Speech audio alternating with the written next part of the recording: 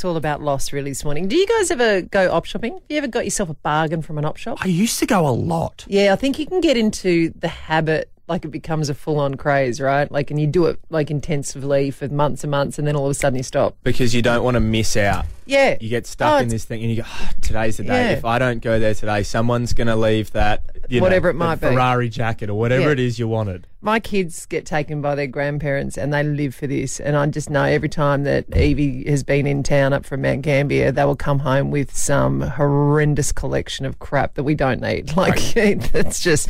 But Matt and I went for an entire year without buying anything new. So everything that we bought was from an op shop. Why'd you do that?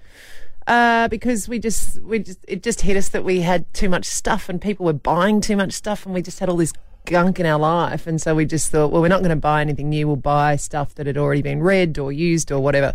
Don't think our friends like the presents we gave them that year for all their birthdays and everything else. But other than that, it was great. 20-year-old game of Cluedo or something that you found at the op shop. Would absolutely do it again. But the reason why I bring up op shops is because I think we need to #put out our couches for George. Now, George had one of those leather sectional couches, like the big ones where you've got like 5 different bits and you can pull a couple out and then squash the 2 together and make it smaller and everything else. A jigsaw puzzle. That's right. The big fella was downsizing and he thought, right, well, I'll get rid of the 3 sections in between. Now, George knew that in one of those sections of his couch were his life savings of $30,000. Ah, George. Does George have a Greek or Italian last name by any chance? George gave away the wrong section. Oh, mate. And so there is somebody who has picked up a couch in southeast Queensland that has $30,000 in the middle of it. Wow. So, and because it's an op shop, it's not like they keep receipts. Well, it's not only that, it wasn't delivered. So they've got no record of where it ended up. It was picked up by whoever bought it. So George. Someone in southeast Queensland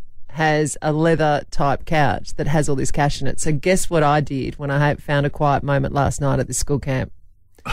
Rang my parents who live in southeast Queensland. I'm going, get the knife out. Get your Stanley knife, a couple of crosses across the back. Just feel around inside. $30,000. It's a very specific type of person that buys a used leather couch from an op shop. So surely that the number of people for him to search is small.